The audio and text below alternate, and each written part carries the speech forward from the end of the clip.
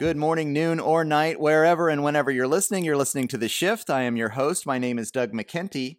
This is episode 32 of The Shift. It's being recorded on April 5th, 2018. If you like what you're listening to, please think about becoming a patron of The Shift. That's patreon.com/The Shift. If you want to check out my news feed, go on Facebook to The Shift with Doug McKenty. Join the conversation on Twitter @DMcKenty and find out more and check out all my archives on my website, www.theshiftnow.com. My guest on the program today is election integrity expert Jonathan Simon, co-founder of the Election Defense Alliance and author of the book Code Red: Computerized Election Theft and the New American Century. Though Americans have recently been bombarded in the mainstream media about an existential threat that's posed to our democracy as a result of Russian meddling, few have had the temerity to focus a critical eye on the integrity of the internal election process right here in the United States.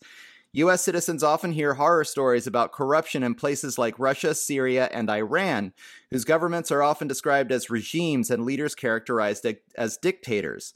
The United States, on the other hand, is widely assumed to be a paragon of democracy, whose election systems are beyond reproach. What if this is not the case? My guest, Jonathan Simon, has spent years researching the electoral process in the U.S. and has consistently discovered anomalies between pre-election polls, exit polls, and election night results. Those anomalies consistently point to a red shift, presenting a consistent tendency to favor Republicans over Democrats, and the consistency and magnitude of the shift goes well beyond any typical statistical margin of error.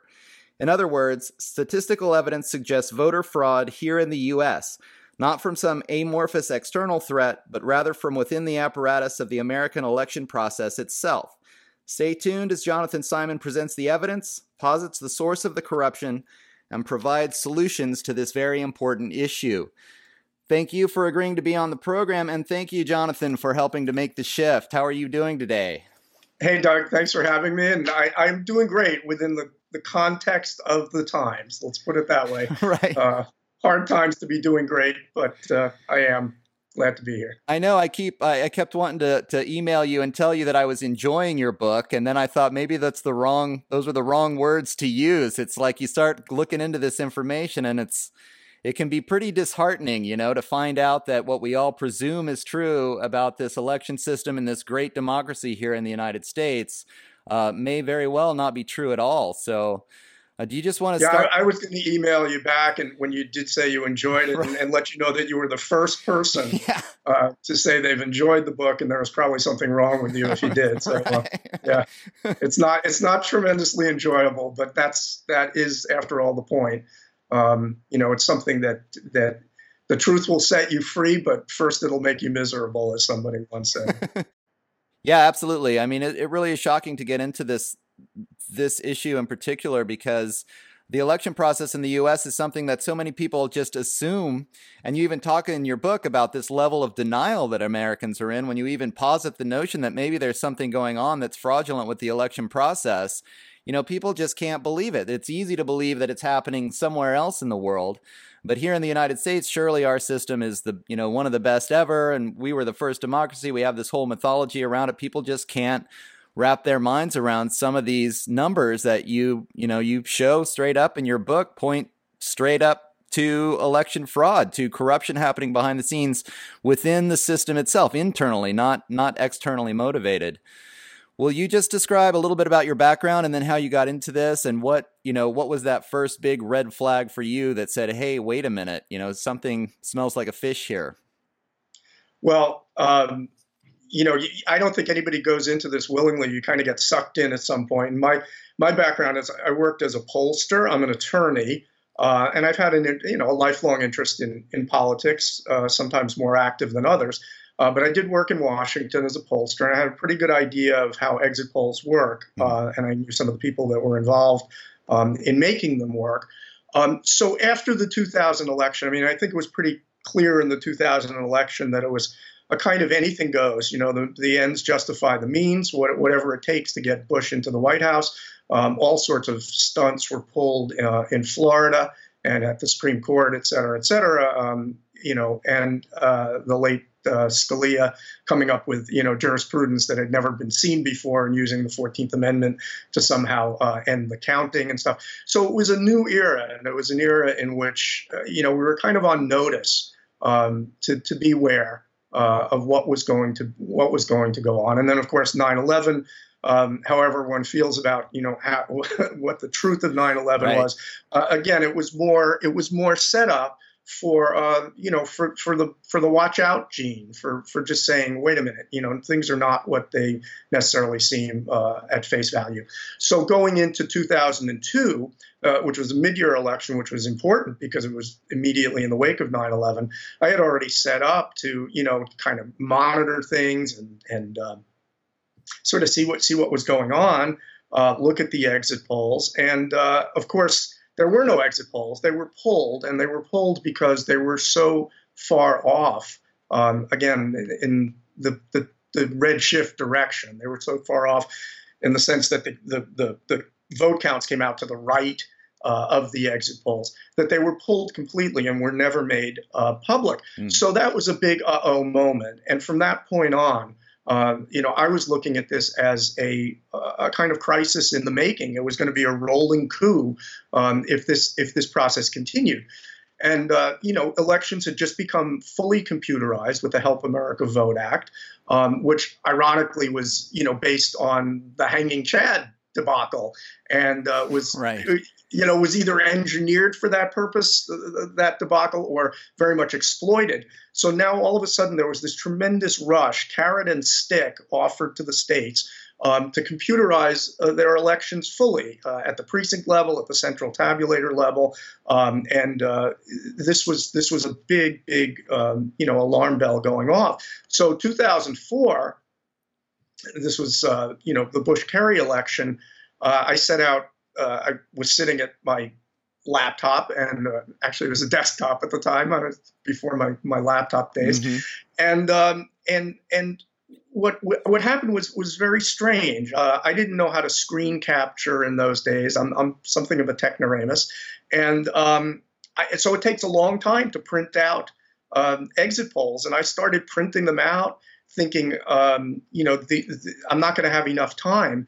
And through some strange occurrence or glitch, the unadjusted exit polls, the original exit polls, before they get sort of forced or adjusted to be congruent with the vote counts, were left up on CNN. And I was able to actually print out hundreds of pages of these exit polls. Wow. And by 4 a.m, I'd basically done a back of the envelope calculation. I mean, it was pretty crude and preliminary, but a pattern emerged. And the pattern emerged that not only was there this big red shift in which Bush was, of which he was the beneficiary, so that he was doing far better in the vote counts than he was in the exit polls, but its distribution was highly suspect, because it was distributed very, very strongly to the battleground states. It wasn't happening in places that were not competitive or were not battlegrounds. It was happening in places like Ohio and Florida and other battleground states. So there was a sort of a double pattern. You had this pervasive red shift in one direction, outside the margins of error, and you had this concentration of it in the states that mattered. Which, if the polling methodology was off, you would expect it to be off pretty much uniformly or random around the country. So this was a big red flag. And by 7 or 8 in the morning, I was sitting there with this information. I had already created a spreadsheet, and I'm looking at it and saying, my God, this election was stolen. Right. And I assumed, I guess in my innocence, that, there were probably, 100,000 other people around the world, because this was, this was a big election. This was a referendum on the new American century, on Bush, and on the way we were dealing with, security in the world. I just assumed that, both in this country and around the world, there would be literally 100,000 people at their computers doing exactly what I did. And there would be all this data floating around, and it would somehow make it to the New York Times. And there would be a banner headline that would say, election in doubt, et cetera, et cetera. Yeah. It turned out that none of that was true. I was literally the only person in the world in possession of this unadjusted exit poll data before it became corrupted and made to be congruent with the vote counts. So, that was a question of now what? Do I just go up on my roof and start screaming fraud or what? Right. It wound up making it to the internet through a website in New Zealand called scoop.nz. Huh. And from there, it got to people like Steve Freeman and other people that were, had taken an interest. And it became the basis for challenging the results. Questioning the results and hoping that there would be some serious investigation. Of course, and Steve Freeman wrote a great book at the time. It was the 2004 presidential election stolen. And the analysis in that book was, of course, far more sophisticated than anything I'd been able to do overnight. And we went at it. We refuted every rebuttal. We rebutted the rebuttals.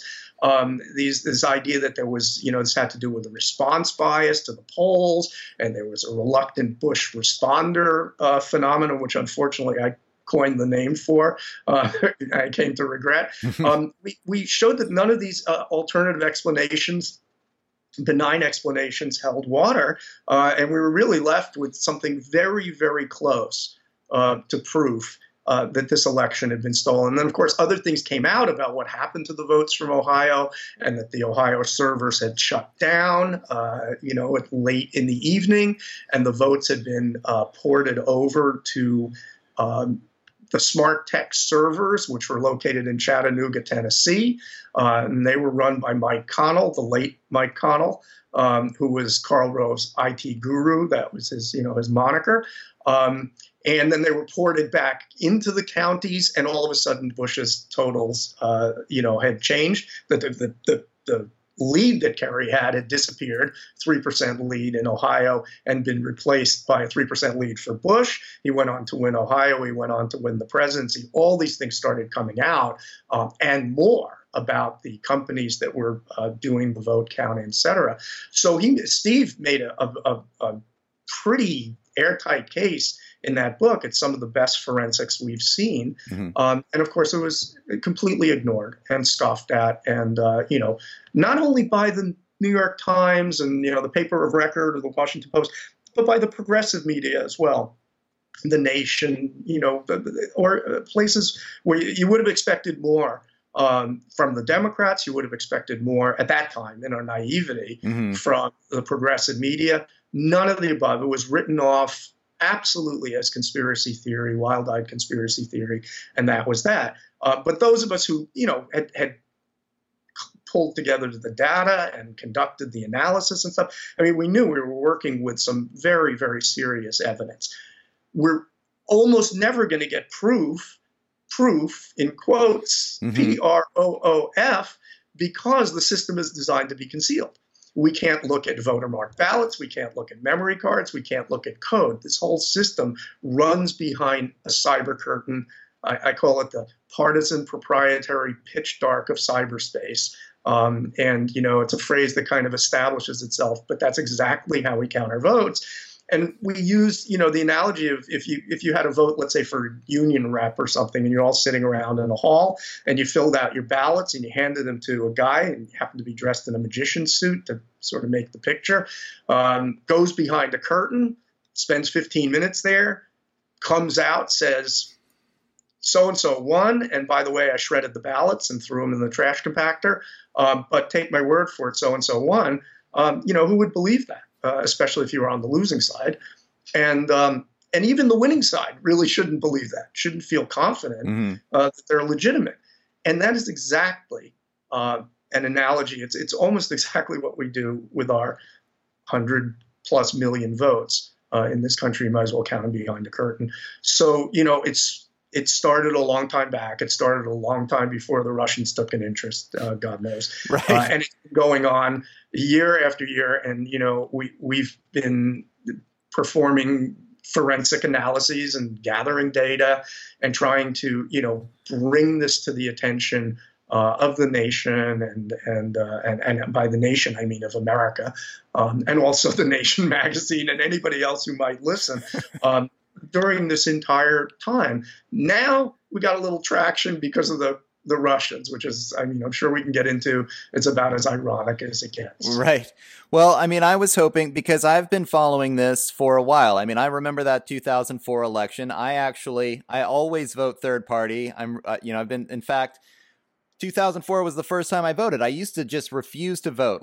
Starting in the mid 90s, when I was in my early 20s, I was like, wait a minute, I think there's something that stinks about this system. I felt like I just didn't want to participate.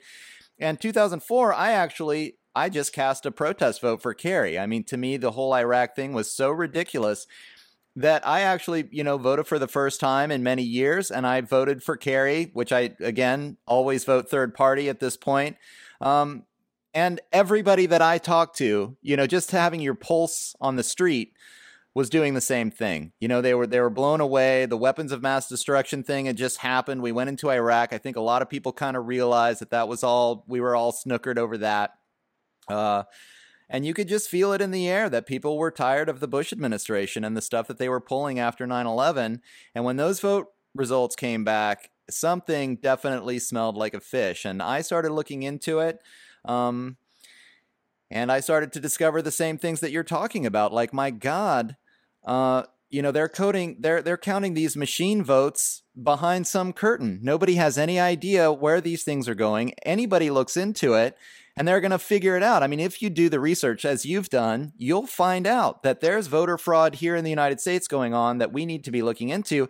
And it's actually surprising to me that so many people are up in arms right now about this Russia thing, because if they're that upset about this democracy, then they should have been upset a long time ago, and they should be upset about what's going on right here. So I hope that we can do a better job getting the word out and really let people know that there is something that's not right. And, people need to be addressing this. It's far, far more devastating to the process than, some Facebook trolls out of Russia. So we'll go. Yeah, amen to that. I just want to say, there various ways to take over a country, and if it's a small country with a history of despotism and stuff, you just roll tanks down the main street and you've done it. It would be hard to take over America that way. We do have a long and storied history of at least, quasi-democracy here. And it wouldn't be easy to take over by rolling tanks down Pennsylvania Avenue. So you go to Plan B. And Plan B is to corrupt the electoral system. And if you're going to govern as abysmally, as oligarchically and plutocratically, as we've seen the right wing do, and over the past 15 or so years, since the Bush days, you're going to have to put a lot of thumbs on that scale.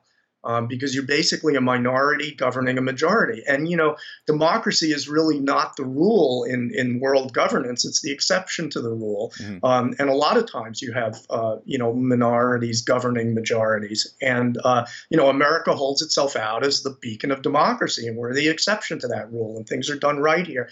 And it's partly because we are so identified with that self-image. And at the same time, our self-image has taken such a big hit since the Vietnam era and over the war. So we're even more clingy to what's left of it. And that hubris and that sense that it could never happen here because we are the beacon of democracy, that is the perfect cover to run this kind of coup, because you can steal the cupboard blind and put thumb after thumb on the scale. And by that, I mean things like gerrymandering, dark money, voter suppression, and electronic manipulation. And you put all those together, you can turn, a majority into a minority just like that.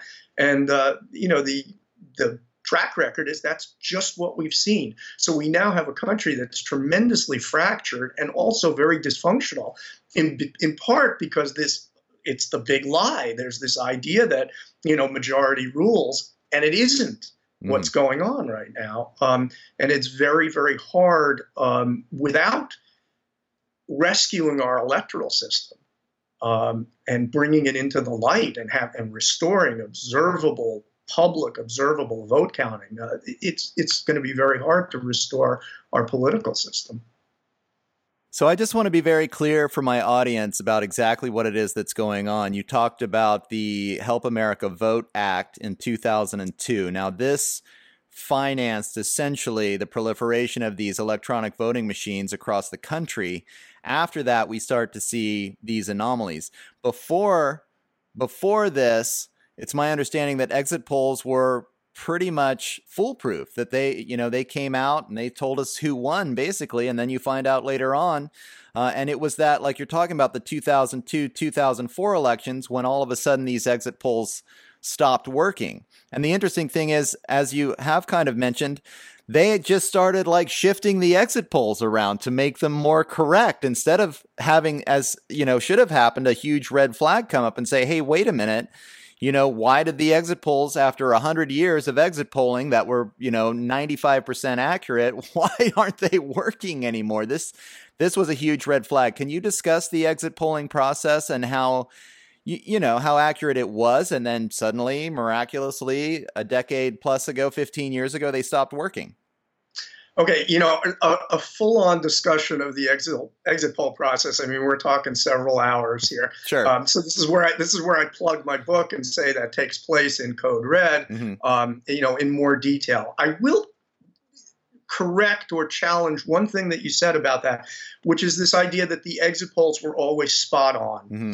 We don't really know that, and the reason we don't really know that is that nobody was really bothering to look at the nitty gritty, the details of exit polls during those periods in the 70s and 80s and 90s. Exit polling started, I believe, in the 60s. Mm-hmm. Warren Matofsky, and the clue that we have about how accurate they were is that the networks had to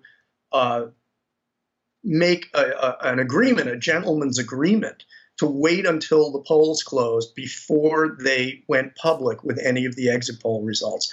And the reason that was happening was that even in some very, very close races, they were going public early, and it was clearly having a very negative impact on turnout. Sure. Because voters said, well, the election's over. Why should we go and vote?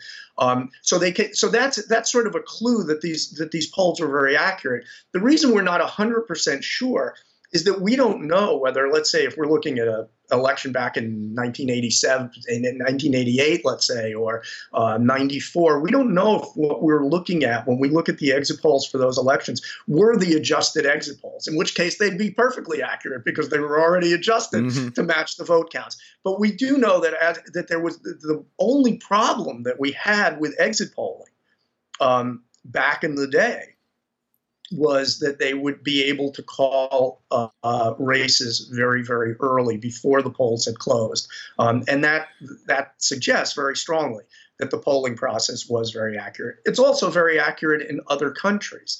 Now, when you're attacking a process and you want to discredit the exit polls, which is, of course, been let me back up a little bit.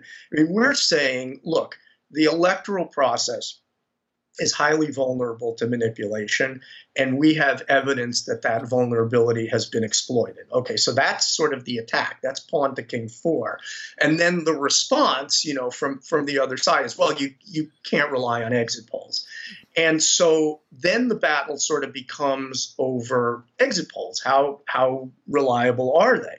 And we'll say, well, they're reliable in other countries. And they'll turn back and say, yeah, well, they conduct them differently in other countries. Mm-hmm. Whether that's true or not remains to be seen. It probably isn't true. But once you've made that point, well, exit polls here aren't constructed they will say, to verify elections. They're just constructed to give us sort of academic information about various voter groups, et cetera, et cetera. Therefore, we adjust them to congruence with the vote counts, because that way we get the accurate information. And this is assuming the vote counts are gospel truth. And if we make the exit polls and vote counts match, now we'll know what 18 to 30-year-old men thought about the state of the economy or something, because mm-hmm. it would all be based on the accuracy of the vote count. So the battle becomes over the exit polls. Meanwhile, the fact that the vote counts themselves are unverified, unobservable, they are happening in the partisan proprietary pitch dark of cyberspace, is kind of lost in that process, because the battle shifts to, well, are these exit polls valid or not? Sure. And the reality is we look at plenty of other things. We look at exit polls and pre-election polls. We look at hand counts. We look at comparisons between competitive elections and non-competitive elections, let's say in the same state. We've even done polling where we asked the same set of respondents how they voted in a competitive versus a non-competitive election in their same district, let's say, or in their same county or in their same state. And no matter what we look at, the count on optical scanners versus the count on touch screens, where there is no paper trail at all, therefore more vulnerable, more likely to be manipulated. I mean, these are all kinds of factors. These are all points of evidence, ways of approaching the problem that we have, and they're all indirect, because, as I said earlier, we're given no direct access to any of the hard evidence. I mean, we could get a memory card, if we could get voter marked paper ballots and pull them out of the op scans, that would be, of course, a lot better evidence. Mm-hmm. But we work with what we've got, and we have some pretty good stuff.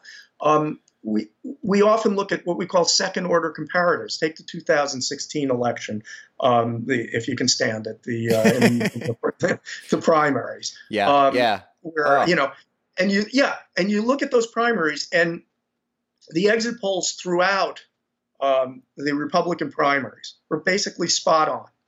The exit polls in the Democratic primaries all shifted, and I'll call it a red shift, in favor of Hillary Clinton. In other words, Bernie Sanders did better in the exit polls, worse in the vote counts, in state after state after state after state, well outside the margin of error in a good number of states, 8 or 9 or 10 states, if I remember correctly. It was really, really impressive how on the exit polls were on the Republican side and how off they were on the Democratic side. Now, that led a lot of people to believe, well, Hillary Clinton's rigging the election. Not very likely. The Democratic National Committee did plenty to put thumbs on the scale on that election when it came to registrations and stuff, but they do not have the access that Karl Rove and Roger Stone and the Republican operatives have to these vote counting outfits that are very colorfully named, things like Dominion Voting and Command Central, that actually are the outfits that either produce the machines or program and distribute them. So, because somebody is the beneficiary of a manipulation or a rig doesn't necessarily mean that they are the perpetrator of it. It served the Republicans extremely well to have Hillary Clinton rather than Bernie Sanders be the Democratic nominee. But what the original point I was making is that this is what we call a second-order comparison. We're not just comparing the exit polls to the votes. We're comparing one set of exit poll vote disparities with another set of exit poll vote disparities, and we're seeing a completely different and unexplained pattern. We also looked at things like caucuses versus primaries. That was unbelievable. Those statistics are unbelievable, Jonathan. Yeah, you saw that in the 2016 edition of Code Red. I mean, it came out in September of 2016, so I had covered the primaries, and they're just stunning, absolutely stunning. After the first two caucuses, which were in Iowa and Nevada, which were very, very tight races. Following that, Bernie Sanders went from being a sort of a mosquito at the screen, a fly buzzing around Clinton's head, to being a serious contender from that point forward. From that point forward, there were 12 more caucuses. Bernie Sanders won every single one of them. He won them by a minimum margin of 11.7%, by an average margin, I believe, of 36.4%. This was route after route after route. What distinguishes the caucuses was that these votes were counted in public. They were basically hand counted. Right. That's the thing. Primaries were computer counted. And you have these distinctions. So it's not just, the exit polls versus the vote counts. It's more subtle than that, and a lot more damning than that. Yeah, I mean, and the thing is that, you're talking, first of all, like getting the ultimate proof is very challenging because this information is proprietary. So you can't find out exactly what the exit polling techniques are and the initial results because they're owned by these corporations. And the same is true for these voting machines. This is all proprietary, privately owned information, and they don't let anybody see. So all you can do are these statistical analyses. And then when you see these huge red flags, well, it should be like, okay, now we need to look further. And yet, as you say over and over again, even though we see, I mean, this caucus thing, this Democratic primary, 68% to 33% in favor of Bernie Sanders in caucus situations that are above board and transparently counted. I mean, that's a red flag, right?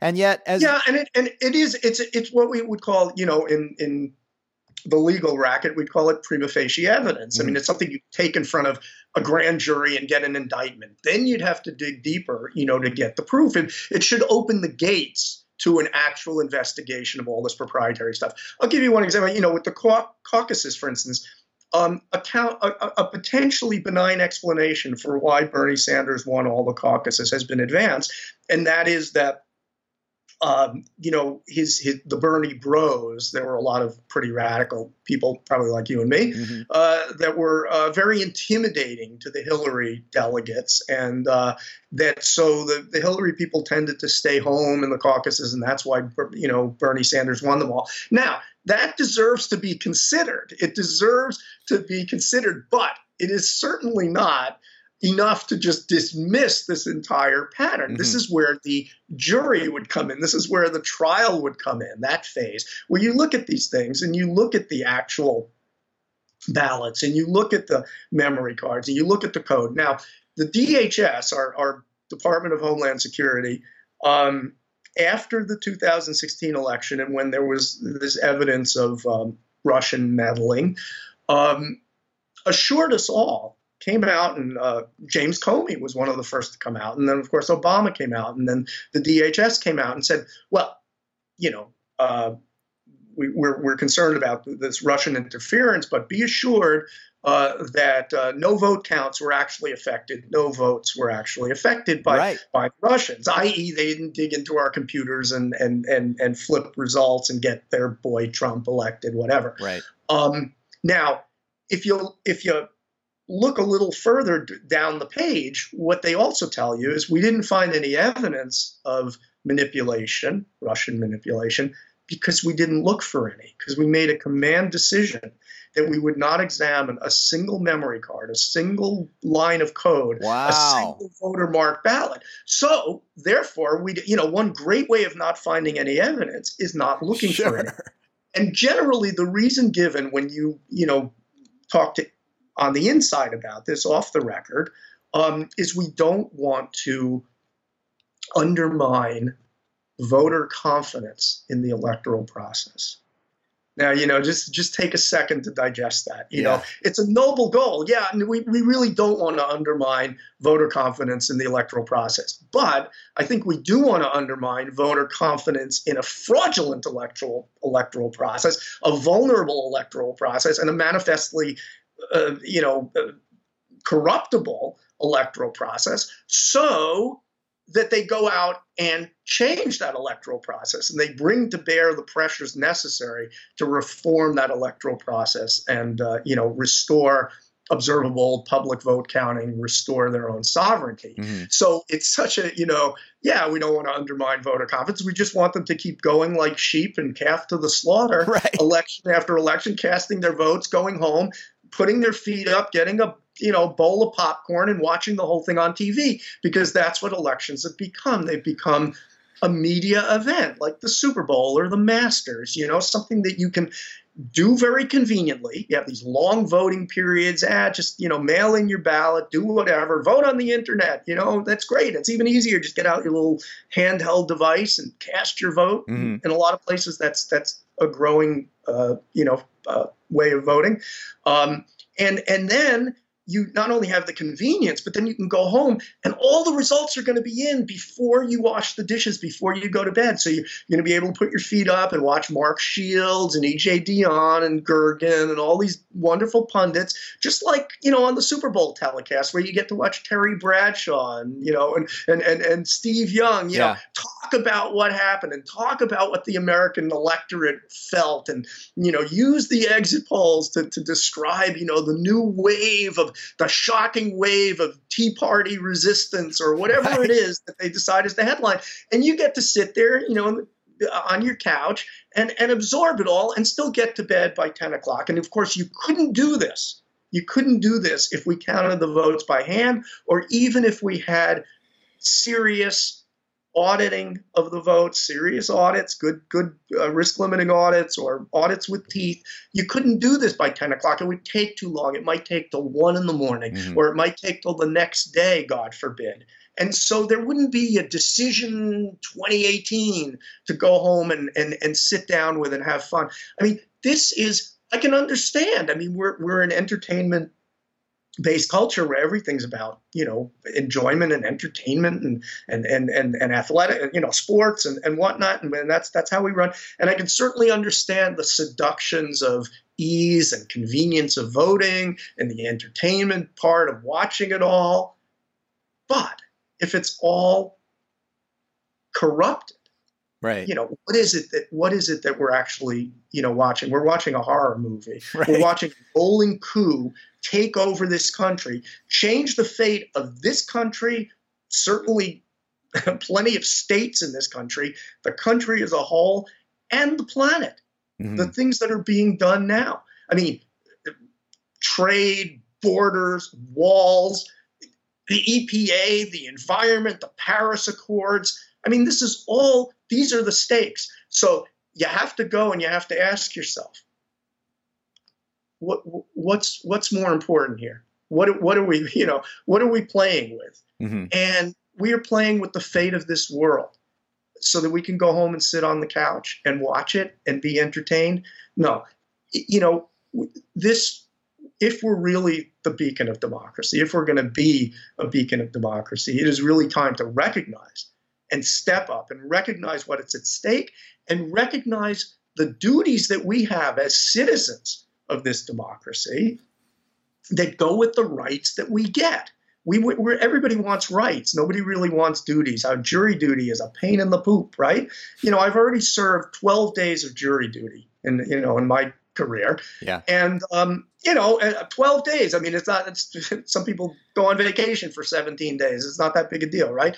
But it seems like a lot, 12 days. Well, to count our votes by hand, we're talking 4 hours per voter lifetime is what it would take. 4 lousy hours. Now, if we can't assume that responsibility, if we can't demand that responsibility, how much democracy do we really deserve? And unfortunately, we're taking the planet and we're taking the future with us in the process because we're allowing oligarchs and plutocrats and people with a very, very different idea of what the world should be from the majority of this country to have power and to have rule. And it's culminated in the age of Trump. It doesn't get a lot uglier than this, except that it probably could get uglier. Right. I mean, we'll see where they choose to take it from here, right? Unless we actually take the power back. Let's get into a little bit about these voting machines. What's going on with the voting machines when they came on the scene? What changed? What are the companies behind them? What makes them so suspect, Well, for one thing, voting machines, whether they're touchscreen machines or optical scanners, they're both computers. And they're computers with a lot of code in them.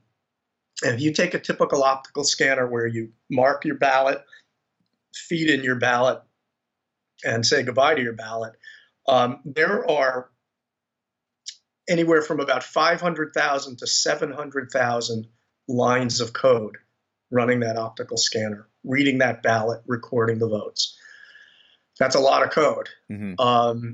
And you could interpolate in 3 lines, offset the zero counters by inserting those 3 lines, so that let's talk candidate A and candidate B. So it's, it's not Trump and Clinton or whatever, candidate A and candidate B, and you're an operative seeking to have candidate A be elected, you set candidate A's zero counter to plus 100.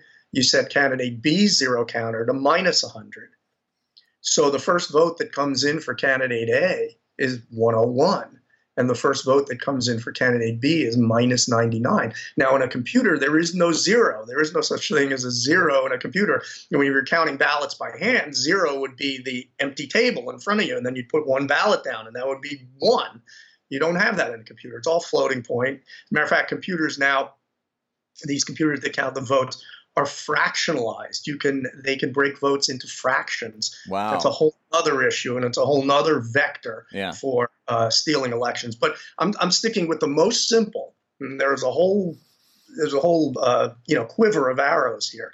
The most simple, you just offset the zero counters. Well, at the end of the day, the vote totals add up because you've added 100 and you've subtracted 100.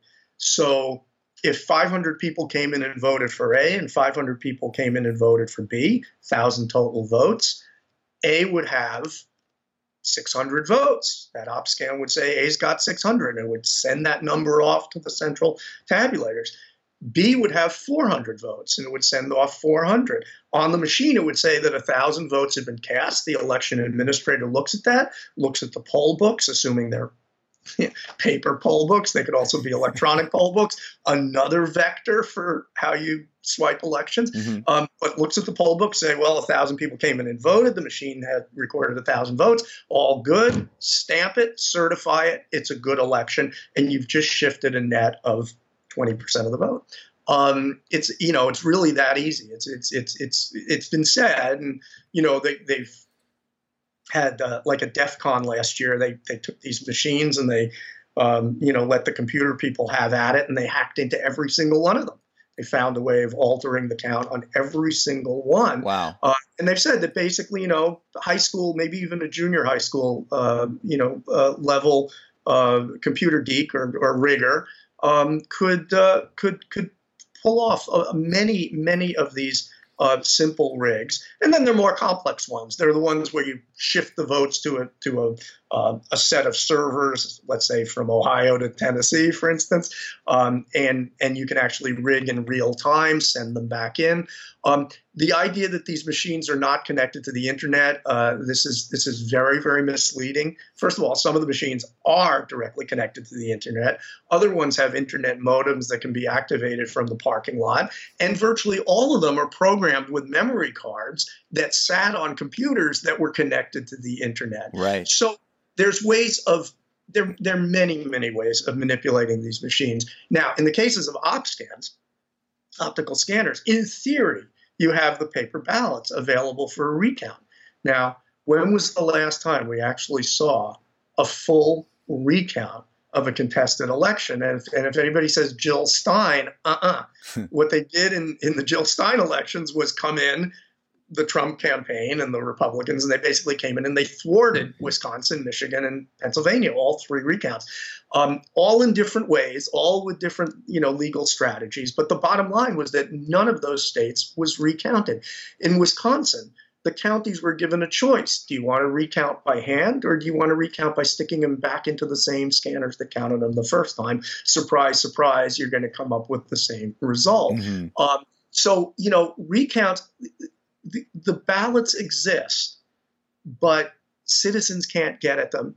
Candidates trying to recount them. If you recall, Jill Stein raised $7 million. The fees that were charged by the states were jacked up enormously over what previous fees had been, with no justification whatsoever. So you can make it financially prohibitive for a candidate to recount, especially at that stage in their campaign. They've just spent all their money. That's the whole point. You want to spend your money on the election. You don't have a lot left over for a recount.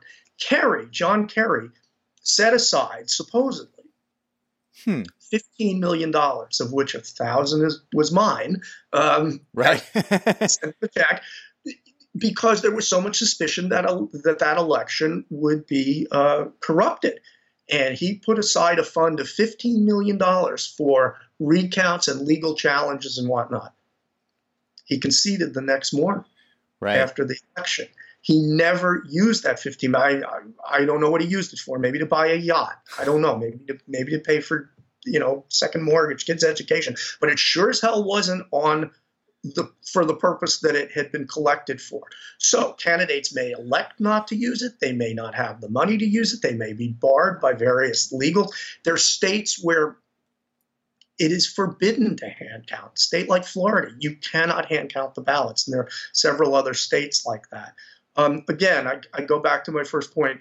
This is a system that is designed to be concealed. And when you try to look into it, you find all sorts of curtains drawn and all sorts of blockades.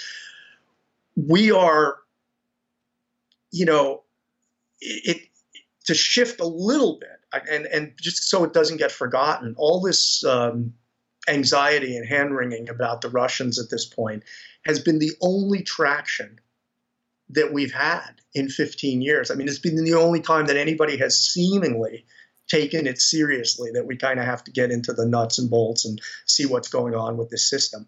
But what is truly, you pull your hair out, the absolute illogic of being so concerned about these hackers coming from the outside who have to, if you call it an electoral house, our electoral house, they have to break into a window. So we're looking for signs of, forcible break-in, and we're worried about fortifying the window and completely ignoring the people who have keys to the front door. And those are these voting vendors. And you go and you look at Diebold, Premier, which is no longer in the voting business, although their machines are still out there, ES&S, Dominion, Scytl, Hart Intercivic. Hart Intercivic was partly owned by the Romney family. ES&S, Chuck Hagel, the Republican senator, had control, big control of that. Right. Diebold, you had Wally Odell, who said he was going to deliver the electoral votes of Ohio to George Bush. He was a big Bush fundraiser. I mean, you trace the pedigree back. And you come back to the Uroseviches, the Bob and Todd Urosevich, these characters who all have these right-wing affiliations, and very often right-wing Christianist or right-wing, very, very radical right-wing affiliations. And they somehow, decided to go out and set up or take over voting machine companies. There's not a lot of money to be made in voting machines. Right. So really, what was the motive there? And so that you have these things. You have something like Kennesaw State University in Georgia, the election center, that basically takes care of programming and maintaining all the machines for the state of Georgia, and just is answerable to no one except perhaps the Secretary of State of Georgia, who happens to be a far right-wing Republican. So, I mean, their hooks are into this system in so many places and in so many ways. And these companies, I'm not saying the company board sits down and says, how are we going to rig this election? But if you look at what, the hiring practices of these companies and who actually works for them, and you ask yourself the question, these are all people with inside access, people who handle memory cards or work at the computers that program the memory cards that go into these machines that count our votes. And you say, what would it take to buy 1, 2, 3, 4? Just a small. It doesn't take a big, broad-based conspiracy. Mm-hmm. This is a centralized system. There are just very few companies involved in the system. We're always saying, well, it's hard to rig because it's so decentralized. BS. It's very centralized. There aren't very many vendors. And you suborn a tech at one of those vendors. I mean, what would it take? You offer somebody $1 million, or you threaten them, or you do whatever. This is, you may say this is the stuff of fiction. This is the stuff of novels. And in fact, novels have been written about this. There's some good ones out there. But it's also the way the world works. We've seen it in so many places. We've seen it in Volkswagen. We've seen it in athletics, the Tour de France. We've seen it in the Olympics. We saw the Russians were banned. We've seen it in our own athletic events. We at every level, I mean, not just professional, but all the way down to the high school level with cheating and taking steroids. We've seen it in academia. We've seen it in the world of finance and Bernie Madoff and so many others, where nobody is looking and the stakes are really high. What are we seeing? Mm-hmm. We're seeing human nature come to the fore. It ain't pretty. In this case, if we want to protect against all that, there's one very, very basic way, and it's not more levels of encryption so that somebody else can get the key to that encryption or be paid off to penetrate that. No, it's not more and more levels of technology. It's public observable vote counting, period. Yeah. And if we're not willing to take the time, if we're not willing to put out the effort, if we're not willing to spend what turns out to be a very, very modest amount of money to make that happen, and especially in the context of what we're spending in Iraq and Afghanistan to bring democracy to those places. I mean, literally, right. for a week of Iraq and Afghanistan, we could have hand counting in this country for a generation. And that's assuming people wouldn't volunteer. And there's evidence out there, we've run some polls on this, that people would volunteer. They'd be happy to volunteer. So we could have this, and we could do it in a way that really, really solves the problem. It doesn't just kick it down the road. It doesn't just give an incentive. You know how it works with hackers and security experts. The security experts come up with some encryption, and the hackers break it, and you come up with more encryption. The hackers break.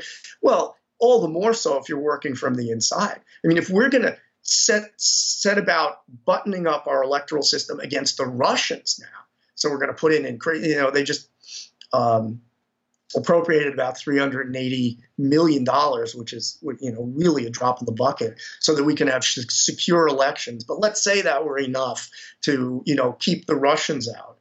What have we done about the insiders? What have we done about the domestic operatives who have, if anything, more of an incentive to take over this country than the Russians do, and who are interested in it long before the Russians were, and the evidence we have of manipulation goes well back before the Russians took an interest. So we're just ignoring them in all the efforts that we're making now to have some paper ballots and maybe a little more encryption and whatnot. It still leaves it wide open to the insiders. And, we're approaching an election where, elections, there's a certain point at which it doesn't pass the smell test. When you pull off a rig, but we call it the stuffed nose smell test because you can get away with a lot. And the way this country is split, and really always has been split, is pretty close. Maybe it should be two countries. Maybe there should be, I call it Camerata and Walmartia. We get the West Coast secedes and New England secedes, annexes with Canada, and then you're left with the red states. Maybe we're going in that direction. Maybe elections can't even help us at this point. But as long as we're the United States of America and these 50 states, and these elections are close, and with gerrymandering and voter suppression and all the other thumbs on the scale, it's pretty easy to maintain power, even if you're a minority, and manage to pass the smell test. We're going into these elections. The predictions about the House are, it could go this way, it could go that way. It all depends on all these various factors. Very few seats are actually in play because of the advantages of incumbency and gerrymandering. So it really does come down to that. How many thumbs can you put on the scale? And the most damaging thumb, I would think, is the most covert, the one that nobody can even see. If somebody does voter suppression on you, at least you know it. You get to the polls and they say, sorry, you're not registered. Or, we're going to send out robocalls that say the election is Wednesday, and we're going to send it to communities of color. So that they don't come out on Tuesday because they think the election's Wednesday. Well, at some point, they're going to realize what's been pulled on them. But nobody's going to be able to see what goes on inside those machines. And to take that kind of risk, whether it was favoring the left or favoring the right or favoring the center or favoring him, that doesn't matter. To take that kind of risk with something this important is really, it is certifiably insane. And the question then becomes, as you said, spreading the word, getting people to the point where they make this a priority, because there's so much out there where people are willing to march for gun control, and people are willing to march for the environment, and people are all these issues, and I salute them. The Parkland students, I really salute them, but they're all DOA. Mm-hmm. If we have restoration of honest elections, and so this should be a part of every one of their campaigns. The people really need to come together and say, we're the ones that are being screwed. It's not Hillary Clinton. It's not the Democrats. It's the public, because it's our sovereignty that is being corrupted and disrespected and overwhelmed. And so it's up to us. And how are we going to make this happen? Because the legislators, if you're a legislator, you're an administrator, you've been elected by this system. Per force, you're in office because you won an election. Mm-hmm. How great is their incentive to significantly reform the electoral system? This is why we're not seeing anything from the Democrats, from the Republicans, really nothing. And so it's got to come from the public. And that means the public finding its source of power. And what I would say is, we are voters, but we're three other things. We're taxpayers, we're workers, and we're consumers. All of us as voters. We all consume, virtually all of us, most of us work, and most of us pay taxes. And we certainly all consume. We're all consumers. And this is a capitalist country, and money matters. Money is the thing in this country. It's what makes it run. This goes up or down by 2%, and everybody is freaking out. In that kind of a system, I know that the corporate poobahs, the plutocrats, the oligarchs, they go to bed every night and they kneel by the side of their bed and they go into prayer position and they say, God, please don't let the people discover what kind of power they have. Please don't let them discover what they can do to us. And, there's evidence in some places that it has been discovered. A place like North Carolina, where they passed that execrable bathroom bill. And the public started saying, hey, we're boycotting. We're not buying these products. And the corporations said, we're pulling out. And they started putting pressure on the politicians that they basically owned to say, we got to change this. Now, did we get a perfect bill? No. But that bill got repealed. And this is the kind of thing, if you were able to organize this, and in a state like Wisconsin, let's say, where the election system is so corrupted, the voters came together. And they don't even have to march. They don't even have to take a day off to do this. Just came together and said, we're not buying a single goddamn thing that we don't need. No flat screen TVs, no handheld devices, none of these luxuries, none of these cars and all this kind of stuff. We'll make do with what we have. Yeah, we'll buy baby formula, we'll buy tuna fish, whatever. But we're not participating in the normal way of U.S. consumers until you, as legislators, draft the legislation that says we're going to have either hand-counted paper ballots or serious, uniform, toothy audits that actually work. One or the other, your choice, you get it done, then we'll start buying again. And those corporations, the bottom line changes by 1% and they start panicking. How much power would we have exercising our economic power to just simply not buy? We don't even have to get to not paying taxes. We don't even have to get to not working. General strikes, like they've been so effective in Europe and other places. We can just get together and not buy. If we can find a way of organizing that, if the Parkland students, get together, and they first started with a lot of protests and marches, and then they realized we got to get people to vote. We got to get people to pledge to vote a certain way. The 2018 elections, these are key. If they understood that those elections desperately, desperately need to be protected, and they took that kind of energy and enthusiasm and savvy, and they brought it to bear on organizing something like this and said, look, we've got to have gun control, yes, but we've also got to restore what's at the core of the problem in this country, which is the electoral system.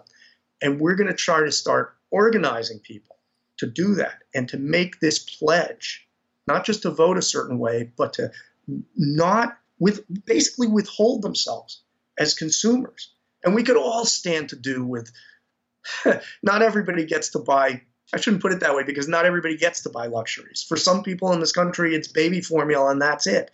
But for the many, many, many who can afford the luxuries, the kind of more than a dent, the kind of mortal blow that we could strike to this economy by getting together and using that power, and just call it extortion, call it blackmail, call it whatever you want, but because we can't exercise the power of the vote in an electoral system that's been corrupted. So you have to go to something else. And this is, to me, the thing that we really need to go to. Now, I've never been accused of being an organizer. I'm not sure I could organize a picnic, a family picnic. But there are people who can. And there are people who know how to work social media. And if the nexus can be made between people like me who do this analysis and who come up with, a description and a presentation of what's going on in our electoral process and our vote counting process, nexus between those people and the people who can organize and make things happen and call for these, call it boycotts or just withdrawal of consumerism, then we might have, we would have, I shouldn't say we might have, we would have the power. And I think it's the only way that we're going to get the power to change this right at the core of our system, restore our sovereignty, and go on our merry way. There's a lot of damage that's been done, but it's all reparable if we could restore our democracy. Well, let's get a little bit into the mainstream media, because why isn't the media covering this? This is I think the reason why it's so difficult to organize. I mean, if an issue is all over the media, then hey, people are looking to organize. But when it's not, it becomes so grassroots and so difficult to get the message out there. And I just we had just to mention this, because I want you to maybe address this a little bit too. We had a congressional study into this, John Conyers, the Conyers Report in 2006, when that came out, 2007, about that 2004 election that really kind of started it all in terms of the corruption being so wide open that it was really noticeable. And so this congressional study comes out and says, hey, it looks like, Ohio was rigged, and it was probably widespread rigging all over the country. The media mentions it once, and then everybody's quiet about it again, and nothing changes. And it's amazing that the mainstream media won't cover this and won't give it, the necessary attention that it deserves, which might then spark more of a mass movement, because I totally agree with you.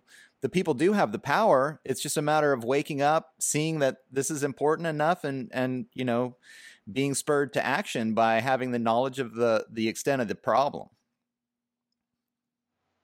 Short answer is we don't know. I mean, people have different theories about, what's inspiring the media to act the way it is. We do know, we have heard directly from certain journalists who were courageous enough to take this on, that will remain nameless just because these were in confidence, but a high level journalists working for the Times, working for the networks, that they were told to shut it down. And this was after the 2004 election, and they haven't been heard from since. Mm-hmm. And told by their superiors. Now, who's telling their superiors? I don't know. And where it's coming from, I don't know. It's grievous. I will say that the closer you get to the sort of pyramid of power, and that's whether as a actual ruler, a representative, somebody who's in government, or the people who are doing the covering of the people who are in government, the fourth estate, the press, the more you are tied to the legitimacy of that whole system. I mean, you're part of this functioning or dysfunctioning, if you want. Yeah. But this, this very, very powerful system. And whether you're a Democrat or a Republican or a journalist, you kind of get your props from the position you have. Sure. And the exalted nature of that position and the compensations that come with it and whatnot. So there would be a basic generic disincentive to do too much rocking of that particular boat. Beyond that, I do think that there is a certain reluctance, certainly if you went to the Times or the Post or the New Yorker or the Atlantic or whatever, to be marginalized, to risk putting something out there that looks inflammatory and can't be completely proved or substantiated. I mean, they're very, very conscientious. I mean, you see what's happening now, where you make one, tiny little error and Trump is out there screaming fake news and wants to shut you down and, and all this kind of stuff. So there is a certain amount of cautiousness. And we have not, and I've gone back and forth with Dean Paquette, the editor of the Times. We have a reasonably good channel of communication. And when I brought up stuff about the Ossoff race, about Georgia 6th, and where the forensics were just like off the charts. I mean, there were numbers there that we looked at, and this just is not compatible with an honest, with an interpretation that this election was honest. And again, I go into that in Code Red. It's a lot of detail for now, but just the numbers were screaming. And he and his reporter basically said, well, you haven't presented conclusive evidence. And, my response to that is, well, isn't that your job? It's like we don't really have access here. The guys, with if there's going to be any access to go and investigate it, they may not have access either. Again, if Department of Homeland Security couldn't get it any memory cards or either couldn't or wouldn't get it memory cards, voter mark paper ballots, any of the code or whatever, maybe the Times can't either. And in the absence of that, this is, in a sense, conspiracy theory. I mean, it's an accusation, it's an allegation, it's very loaded. It's almost impossible to disguise it as being nonpartisan because all of the shift has been in one direction for the last 15 years. So we don't come at it necessarily as partisans, but the evidence is so one-sided. So I mean, there are many factors, and I don't really want to excuse them because they have, in many ways, been the villains of this piece because they will not even give it a fair hearing. They won't even put it out there and say, well, certain people are alleging this or they've gathered the evidence. They won't. If they comment on it at all, it's almost always to just mock and dismiss us as conspiracy theorists.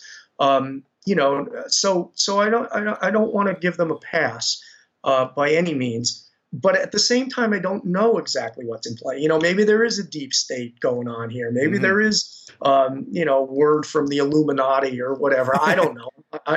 That's not the way my mind works. But what I do know is that they have grossly underattended to this and underreported. And they don't seem to have, even now. I mean, they're able to talk about the Russians because they're outsiders and maybe it fits the neocon agenda or the neoliberal agenda or the neo-something agenda. Right. But they can't talk about, Karl Rove. They can't talk about Roger Stone. Roger Stone came right out, and I have it in Code Red. I don't know if you saw it because it was in the 2016 edition. It was buried in a footnote because it had just come out. And he wrote in The Hill, he basically said, folks, you have every reason to fear the rigging of the elections. My God, there have been 5 elections at least that I know of that have been rigged in Wisconsin alone, right. For Walker and Reince Priebus and everything. And he came right out. He wrote it. It's in writing. I mean, he can't. I have a screen capture of it. It was in The Hill. And I mean, this is an insider operative who, I don't know if he was on Truth Serum or he, drank a little too many, cocktails or whatever. But he basically came right out of the mouths of babes. And he said this, and, there's no follow-up. And as you say, that it lands with a thud. each time there's an election that appears to be, manipulated, there's a certain flurry of activity. The media damps it down to basically nothing. Mm-hmm. There's this concern about the Russians, but nothing about insiders. It's very Alice in Wonderland. It really is Alice in Wonderland, and it does. It makes you wonder. Are these the the wise people who think that the public is really the enemy? Are these the Platonists? Are these the Straussians, if you want to go in that, in that direction, mm-hmm. who believe in fundamentally in autocracy, or oligarchy, or aristocracy, but who realize that, in America, you've got to disguise it as democracy. So the public is really stupid. The public is really dangerous. And, it's not that hard an argument to make. I mean, when you got half the country watching the Kardashians and the other half watching the NFL or NASCAR or MMA or whatever it is, and just, with not a clue about what's going on in the world, maybe these people shouldn't be allowed to vote. Maybe they shouldn't be making decisions about anything. You can see how elitists might come to the conclusion that, maybe they know best and maybe the public really shouldn't have a voice. Maybe that's what's going on. Maybe that's permeated, some of the journalistic profession. I don't know. I mean, this has been a long running, political debate and philosophical debate. We may just be experiencing one episode of it here. Dostoevsky wrote in The Grand Inquisitor. I mean, he had this Grand Inquisitor who just said, look, it's out of mercy for the people that I'm not giving them freedom, that I'm not giving them choice. You, Jesus Christ, are giving them choice and freedom, and you can't do anything crueler because they can't handle it. Well, you saw that there. We might be seeing something like that now. That, geez, if the public actually had the vote and they actually had their way, God knows what would happen to the world. Now, I'm not of that camp. I'm more of the Winston Churchill camp that basically says democracy is the worst of all political systems except for all the others. At some point you've got to go with the public and with the public sovereignty, because those people who think that they know better, they've almost always been proven wrong, and disasters have almost always befallen when they take the reins of power, shut the people out. I'm fundamentally a Democrat, small d Democrat, and if you believe in democracy, you have to believe in the electoral process, and you have to believe in an electoral process that operates as an accurate and honest translator of the public will into electoral results and leadership and national direction and policy. And that is what I believe has been, attacked and mortally attacked. And so, to me, that's job one. That's our first priority, is putting that in place. Then we can see what befalls and what kind of country this really is. Give us one stinking, observably, publicly counted election, and let's see what America really is. Right. Yeah, and I wanted to mention also, you talked about Mike Connell initially. Well, I mean, I guess first what I want to say is that it's so easy to pigeonhole this conversation into that world, that realm of conspiracy theory, because we're not allowed to see this proprietary information. These corporations that own these voting machines can keep all of this stuff hidden. So all we can ever do is speculate. Having said that, the information that you've discussed today, the statistics that you've compiled, are enough to put up a bunch of red flags. And those red flags are enough to warrant more investigation. I mean, I think everyone would agree to that. And that's where, you look at the mainstream media, they want to just pigeonhole it. They want to call it conspiracy theory. They want to blow it off. Well, that in and of itself is suspicious. Like, why can't we see this stuff? This is a democracy. If I want this information about this, democratic process, then why can't I see it? And when you start to see these doors that are closed and this information that's kept hidden, I mean, that is also a red flag. And that's where I think, trying to call this conspiracy theory or blowing this off is a huge mistake. you might be wrong, and you're actually quite humble in your analysis. You don't know for sure what's going on, but again, I think the evidence is overwhelming that more investigation is necessary. And when you're prevented from doing that is in itself a red flag.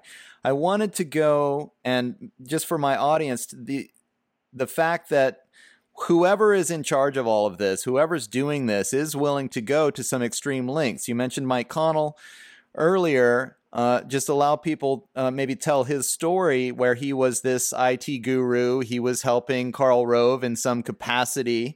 And then there was this lawsuit, and suddenly, Mike Connell befalls this terrible accident right before he was supposed to testify. You also in the book mention a reporter, I can't recall his name, but the reporter that was really starting to look into it, who also ended up passing away under mysterious circumstances. So will you elucidate onto that, just so people understand? This is what's happening, right?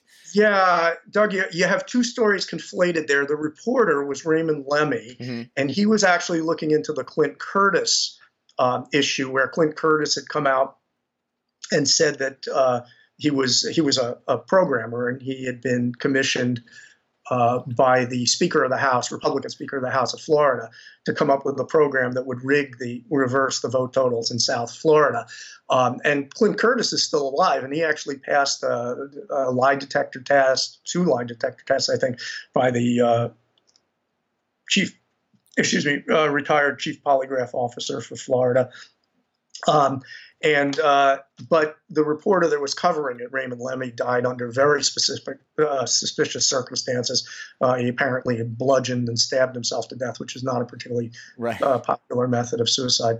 The Mike Connell was more on the radar, I think, than the Raymond Lemmy, and there have been others, by the way. I go through a timeline of developments in Code Red, and among them are these various deaths: the death of so and so, death of so and so, and there are quite a few bodies littering this trail. Right. It could be, people die, so it could be coincidence, and I don't know, but the Mike Connell one was very, very suspicious because, yes, in the 2004 election, as we discussed, Ohio was a huge issue, and there was a lawsuit brought in Ohio to try to dig into what had happened and how the state servers had gone down and the votes had been sent over to Mike Connell's backup servers, conveniently set up backup servers before the election. In a sense, anticipating that the state servers would go down, and then the state servers were under the control of J. Kenneth Blackwell, who was the Secretary of State of Ohio and also the honorary chairman of the Bush campaign in Ohio. Right. Little conflict of interest there. The servers mystically went down, and the vote totals got sent over to Chattanooga, Tennessee, and Mike Connell had this smart tech operation, and then they processed the vote. Massaged the vote, processed it, counted it, whatever they did with the vote there. There was a blackout, basically, and they took control, and then they sent them back into the county tabulators, and all of a sudden Bush was up by 3% instead of down by 3%. So there was a lawsuit to try to get to the bottom of this, and Mike Connell was subpoenaed. They actually had a reasonably courageous judge, and the judge that sort of saw what was what. And he was subpoenaed, and he gave a deposition, a closed-door deposition, and this was in early December, I believe, of 2008. And because the wheels of justice grind small, and it took 4 years for this lawsuit, three or 4 years for the lawsuit to get to that point, to get to the discovery point. So he gave this deposition, and it was fought all the way by Rove and his lawyers, and they were there the whole way. And Mike Connell was basically, sweating up a storm, trying to, fancy dance around these questions. He was told by the judge that he would be expected back to complete his testimony, either by deposition or perhaps even in open court, at the start of the new year. And I at the time emailed one of my colleagues, Mark Crispin Miller, one of my election integrity colleagues, and I said, poor Mike Connell, the guy will never see Christmas. And on December 19th, wow, his plane went down. Yeah. And it went down under very suspicious circumstances, and the investigation was even more suspicious. The area was cordoned off, not by the ordinary, like the Federal Transportation Security Bureau, anything like that. It was the FBI got right in there, just as they had for the Paul Wellstone crash. Right. Came in, took over the scene. Mike Connell had a BlackBerry, which had stored on it hundreds of thousands, actually, of email correspondence, text and email correspondence with Karl Rove, because he was Karl Rove's IT guru and basically his leader of his electronic operations. Mm-hmm. He had set up the email system for the U.S. House. Amazing, right? U.S. House of Representatives. Right. Wonder where Karl Rove got his power from. Yeah. A little few House emails would help, right? Okay, so he, but this, I'm taking off my conspiracy theorist hat. And Mike Connell had this BlackBerry, and it was mysteriously never found at the crash site. But his wife came afterwards and toured the crash site, and she found the earpiece to the BlackBerry. Mm-hmm. That was intact. The BlackBerry was gone. Right. So, again, there are a lot of dots to connect here. It was extremely timely death from the standpoint of Rove, and anybody who would have been in on the theft of Ohio and the presidency in 2004. Proof, no, but again, you get enough dots after a while, you get I call it the surrealist version, the Surratt version of Munch's The Scream, because they got dot after dot after dot, and they form a picture, an overall picture. This is where some investigation by the media would come in handy, or by the government or whatever, mm-hmm. and where they obviously shut this down. So there are a lot of angles to this. I am coming out with a 2018 edition of Code Red. It's greatly expanded because they've provided a lot of new material in the last 2 years. Right. Man. One example of that material is the Ossoff race, where, again, there was a lawsuit into, what the hell happened here? Can we get to the bottom of this? 3 days after that lawsuit was filed, the server on which the programming for that election was stored by Kennesaw State Election Center they literally brought in an industrial magnet and wiped it clean, completely wiped clean. And when they found the backup server, when the case got transferred to federal court and they found the backup server, they wiped that clean as well. Wow. Oops. Yeah. No evidence. Yeah. So, some of the things that have happened recently are very, very reminiscent. And this includes the race in Alabama, which I really don't want to go into, but it's in Code Red, and it's not what people think. Yeah. So I'll leave that out there as a teaser for when the book comes out. There's a lot of new material that, kind of resonates with what was going on back in 2005, 2004, 2008, 2002. And so I've pulled all that together, and, the book is a little fatter now. And it should be out in about a month. I'm working on it, at this time. It's a little difficult because, in a way, this is a rolling story. And, sure. Every time I think I'm finished, something new happens. Right. I will at some point cut the thread and put it out there. And then I have a blog, which is www.codered2014.com/blog, mm-hmm. where I'm going to try to, keep up with the day-to-day of this. But I think, there is a distinction I want to make, and it's a real dilemma for election integrity people, myself included, of course. And that is that if we just focus on the vulnerability of the equipment, And we basically say, look at this. They've run all these hacks, and they've shown that the Russians can get in, and we're worried about all these vulnerabilities in the equipment. So why don't we change it? Replace it now with hand counting, with paper in every election, paper ballots, voter marked paper ballots, and audits, or hand counted voter marked paper ballots. The response tends to be,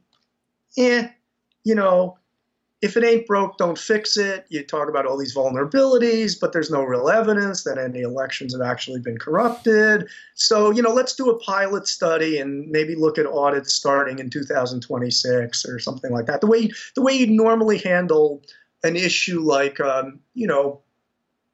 don't know, some of the environmental issues. Is a certain dam safe? And we'll do a study and we'll find out, and then maybe 10 years down the road we'll fix it. So there's this kind of shrug of the shoulders.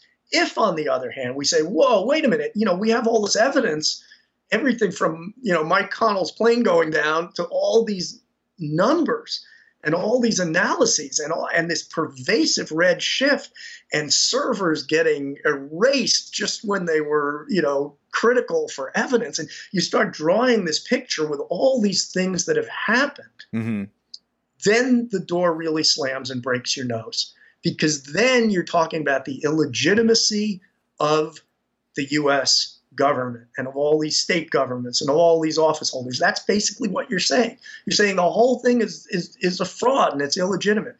And then nobody wants to hear nothing from you. Right. So we're in this kind of place where if you don't bring that in, there's kind of if it ain't broke, don't fix it. What are we so worried about? Let's study it for 10 years. And if you do bring that stuff in, it's like, what? We didn't hear you. We're not listening. Yeah. Because it's so destabilizing. So who knows? In the midst of that, where I've come down with this is pretty much,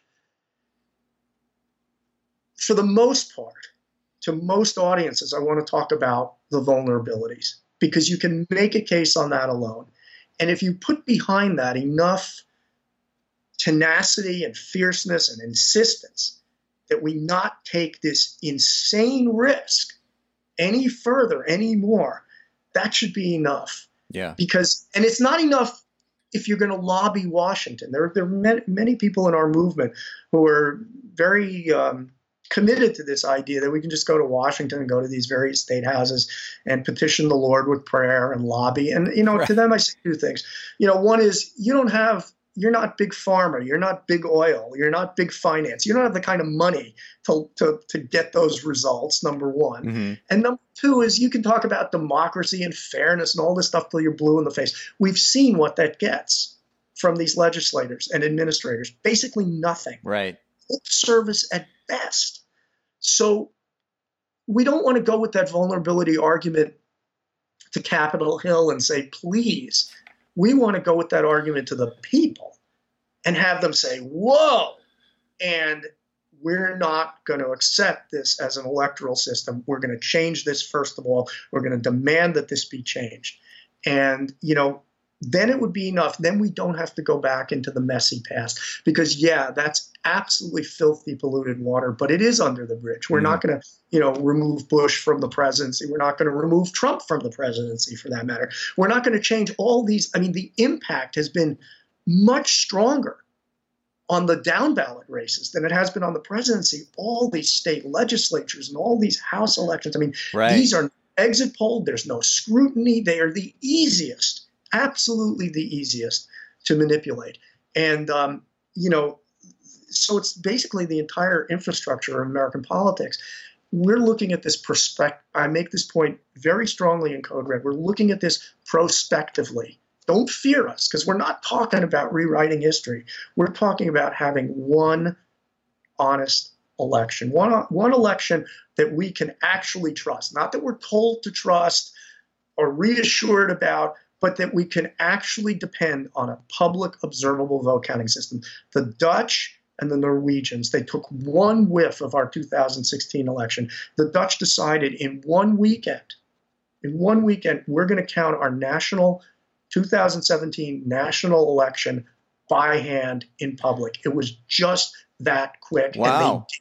And that's what we really need to do. Now, granted, the ballot is longer in the U.S. The burden is heavier. We put a man on the moon. We invade foreign countries. We do all sorts of things that have a lot higher burden than sitting down on election night, counting the votes, waiting possibly till 1 a.m. or the next morning for the results. I mean, this is not asking too much. And, we can do it. It's just a question of whether we find the collective will to do it. Well, this is what's so strange about this issue is that what you're talking about and the solutions that you're giving are just common sense in any healthy democracy. This is how democracy works. Like you're saying, sorry if it takes a few extra hours, but this is what it's called to participate in a healthy democracy and ensure that these elections aren't being fraudulently corrupted in some way. And instead, what we're seeing is all this stuff is happening behind closed doors. So we just really can't even say what's going on. And whoever's committing the fraud, I mean, if it is just the Republicans, I have a tendency to believe that it goes a little bit deeper than that into some kind of a deep state or military industrial complex, something or other, just because, I mean, in part, I did want to mention this in part because of what happened to Ron Paul, for example. I mean, Ron Paul also on the Republican, in the Republican side of things. I mean, I think you probably agree, plenty of evidence that primary was fraudulent as well in favor of Romney. I've seen some statistics that really pointed in that direction. Yeah. Yeah, Doug, primaries are even lower hanging fruit than general elections. I mean, they're, virtually never exit polled. And there are, except for some of the presidential primaries are exit polled, but for all these other offices, they're not. They generally happen in obscurity with a much smaller electorate, much easier to explain why so-and-so won. And they're the way that you set the field.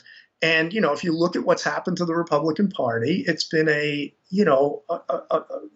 purge, basically a 10-year purge of anybody that, that was moderate and being replaced by very far right, very militaristic, very radical office holders and candidates.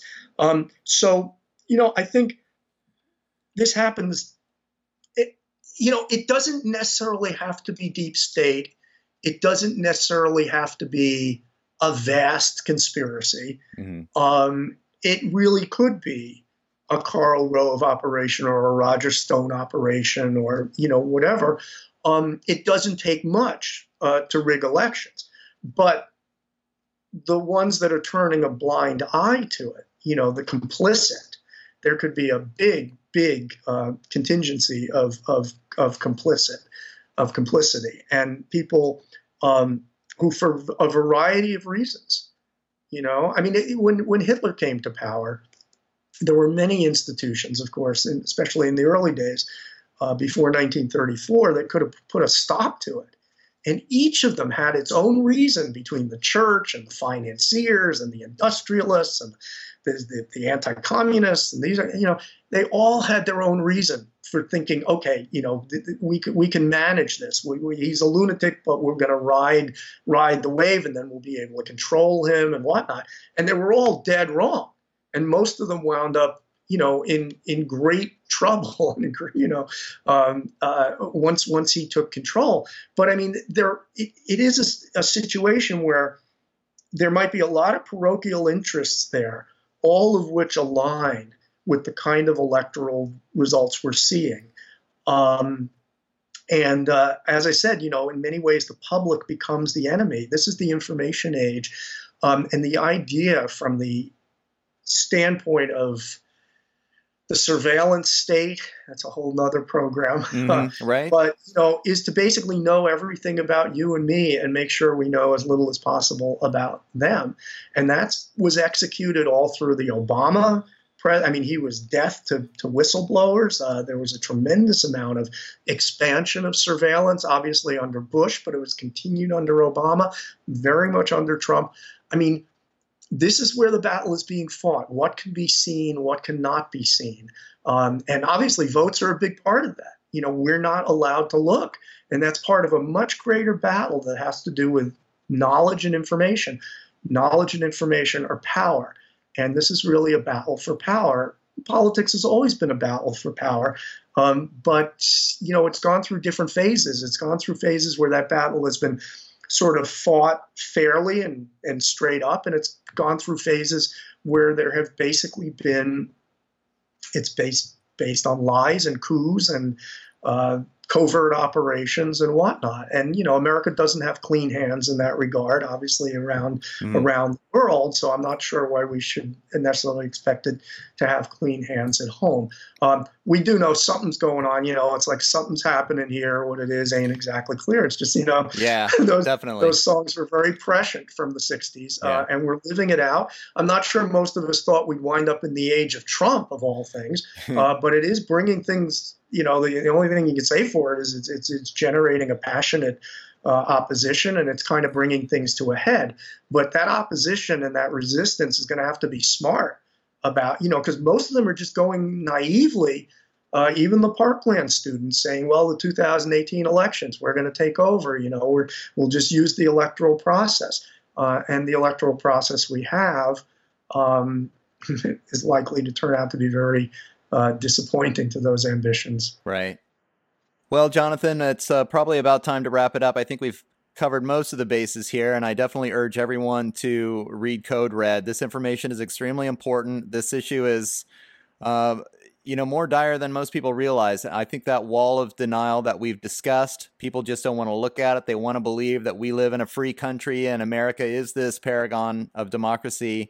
To have to confront that is not an easy thing for people to do. But if we don't do that because of the work of people like you, continuing to put this information in front of people and in their faces, and hopefully the media will start to pick up on this because, as it stands right now, I don't even think we can call this place a democracy. I mean, this is a kind of a cultural mythos, and people need to recognize that the situation is much, much worse than it appears on its face. And we're going to have to set aside some of our preconceptions, that cognitive dissonance that we want that to be true, and realize that these facts are stating otherwise. So as we wrap it up, do you want to give everybody your blog again and maybe a few closing statements? Yes, unfortunately, Code Red is available primarily on Amazon, right. Which I know won't make it necessarily popular for everybody.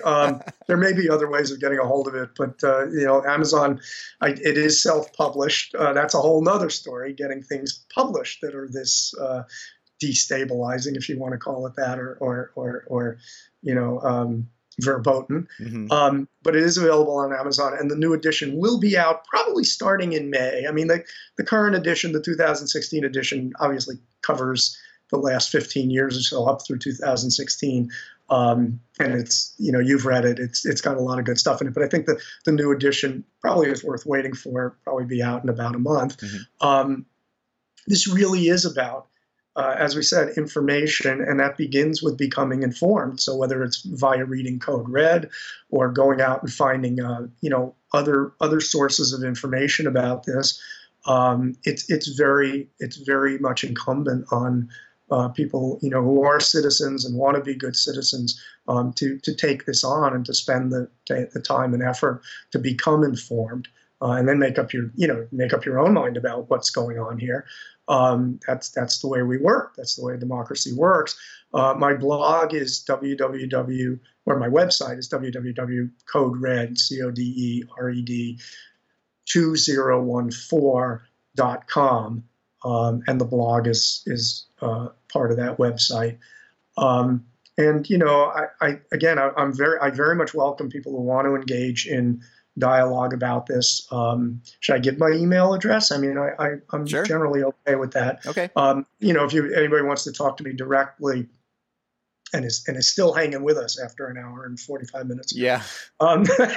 Which maybe you'll cut it a little bit. is verifiedvote2004 @AOL.com. And that's VERIFIED, verified, VOTE 2004 @AOL.com. And, I'm happy to discuss this with anybody who wants to take the time. Great. Thanks, Jonathan. And just in conclusion, I'd like to remind everyone, I'm your host, Doug McKenty. This has been The Shift. If you like what you're hearing, you can help me out by becoming a patron at patreon.com/The Shift. Join my news feed on Facebook at The Shift with Doug McKenty. Join the conversation on Twitter at DMcKenty, and my website is www.theshiftnow.com, where you can find other information about the show and check out all my archives there as well. So thanks everybody for listening, and thank you, Jonathan, so much for being on the show. I really appreciate your work. It's super important, as hopefully people can tell by listening to this interview. And we'll keep doing what we can do to chip away at that wall of denial and try to wake people up as to just exactly how important this is. Thanks, Doug, for having me on, and I've really enjoyed talking with you. Thanks. Likewise.